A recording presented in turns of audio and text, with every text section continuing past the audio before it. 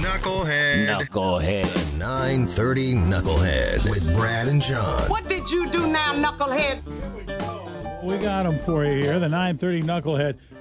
Our winner's going to be, something that you might not have seen yesterday. Maybe if you're at the game like Brad, but Brad didn't even notice it yesterday. We'll get to that in a second. Our Knucklehead runners-up today, we'll start off with a guy in Ohio who was out splitting kindling outside a couple nights ago and got a little too excited in the dark swinging his axe and hit the propane tank. I don't know how that happens because, I chop a fair amount of firewood and everything. It's like if you're chopping kindling, you're basically like on one knee with a hatchet or something. You're not swinging a huge axe. I understand if you're busting up rounds or something, maybe you're swinging a long-handled axe, but making kindling, I don't know. This could be a new guy. Yeah. It's late at night. Who knows? Wow. What inspired that? Then we got a somersaulting knucklehead. Yeah, this guy's on vacation in Bali, and the tour bus pulls over to this one nice vista, this viewpoint, where everybody likes to take pictures, and the bus driver's taking some photos of some of the vacationers. And then this one tourist decides to start doing somersaults there on the cliff and goes over a 130-foot cliff. Lives to tell about it. They had to lower a stretcher down and pull him out of there because there was no other way to get him. But he fell off a 130-foot cliff doing a somersault. But our 930 Knucklehead winner today comes to us from the Seattle Seahawks. And it is not the guys on the defensive line or playing defense in overtime yesterday.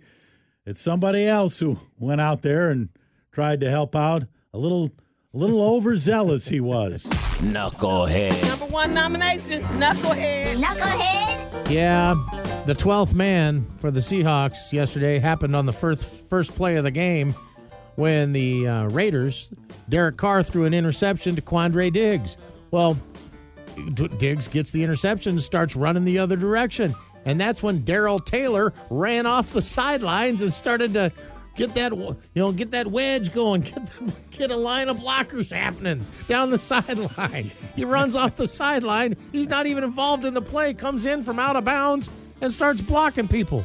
Nobody saw it.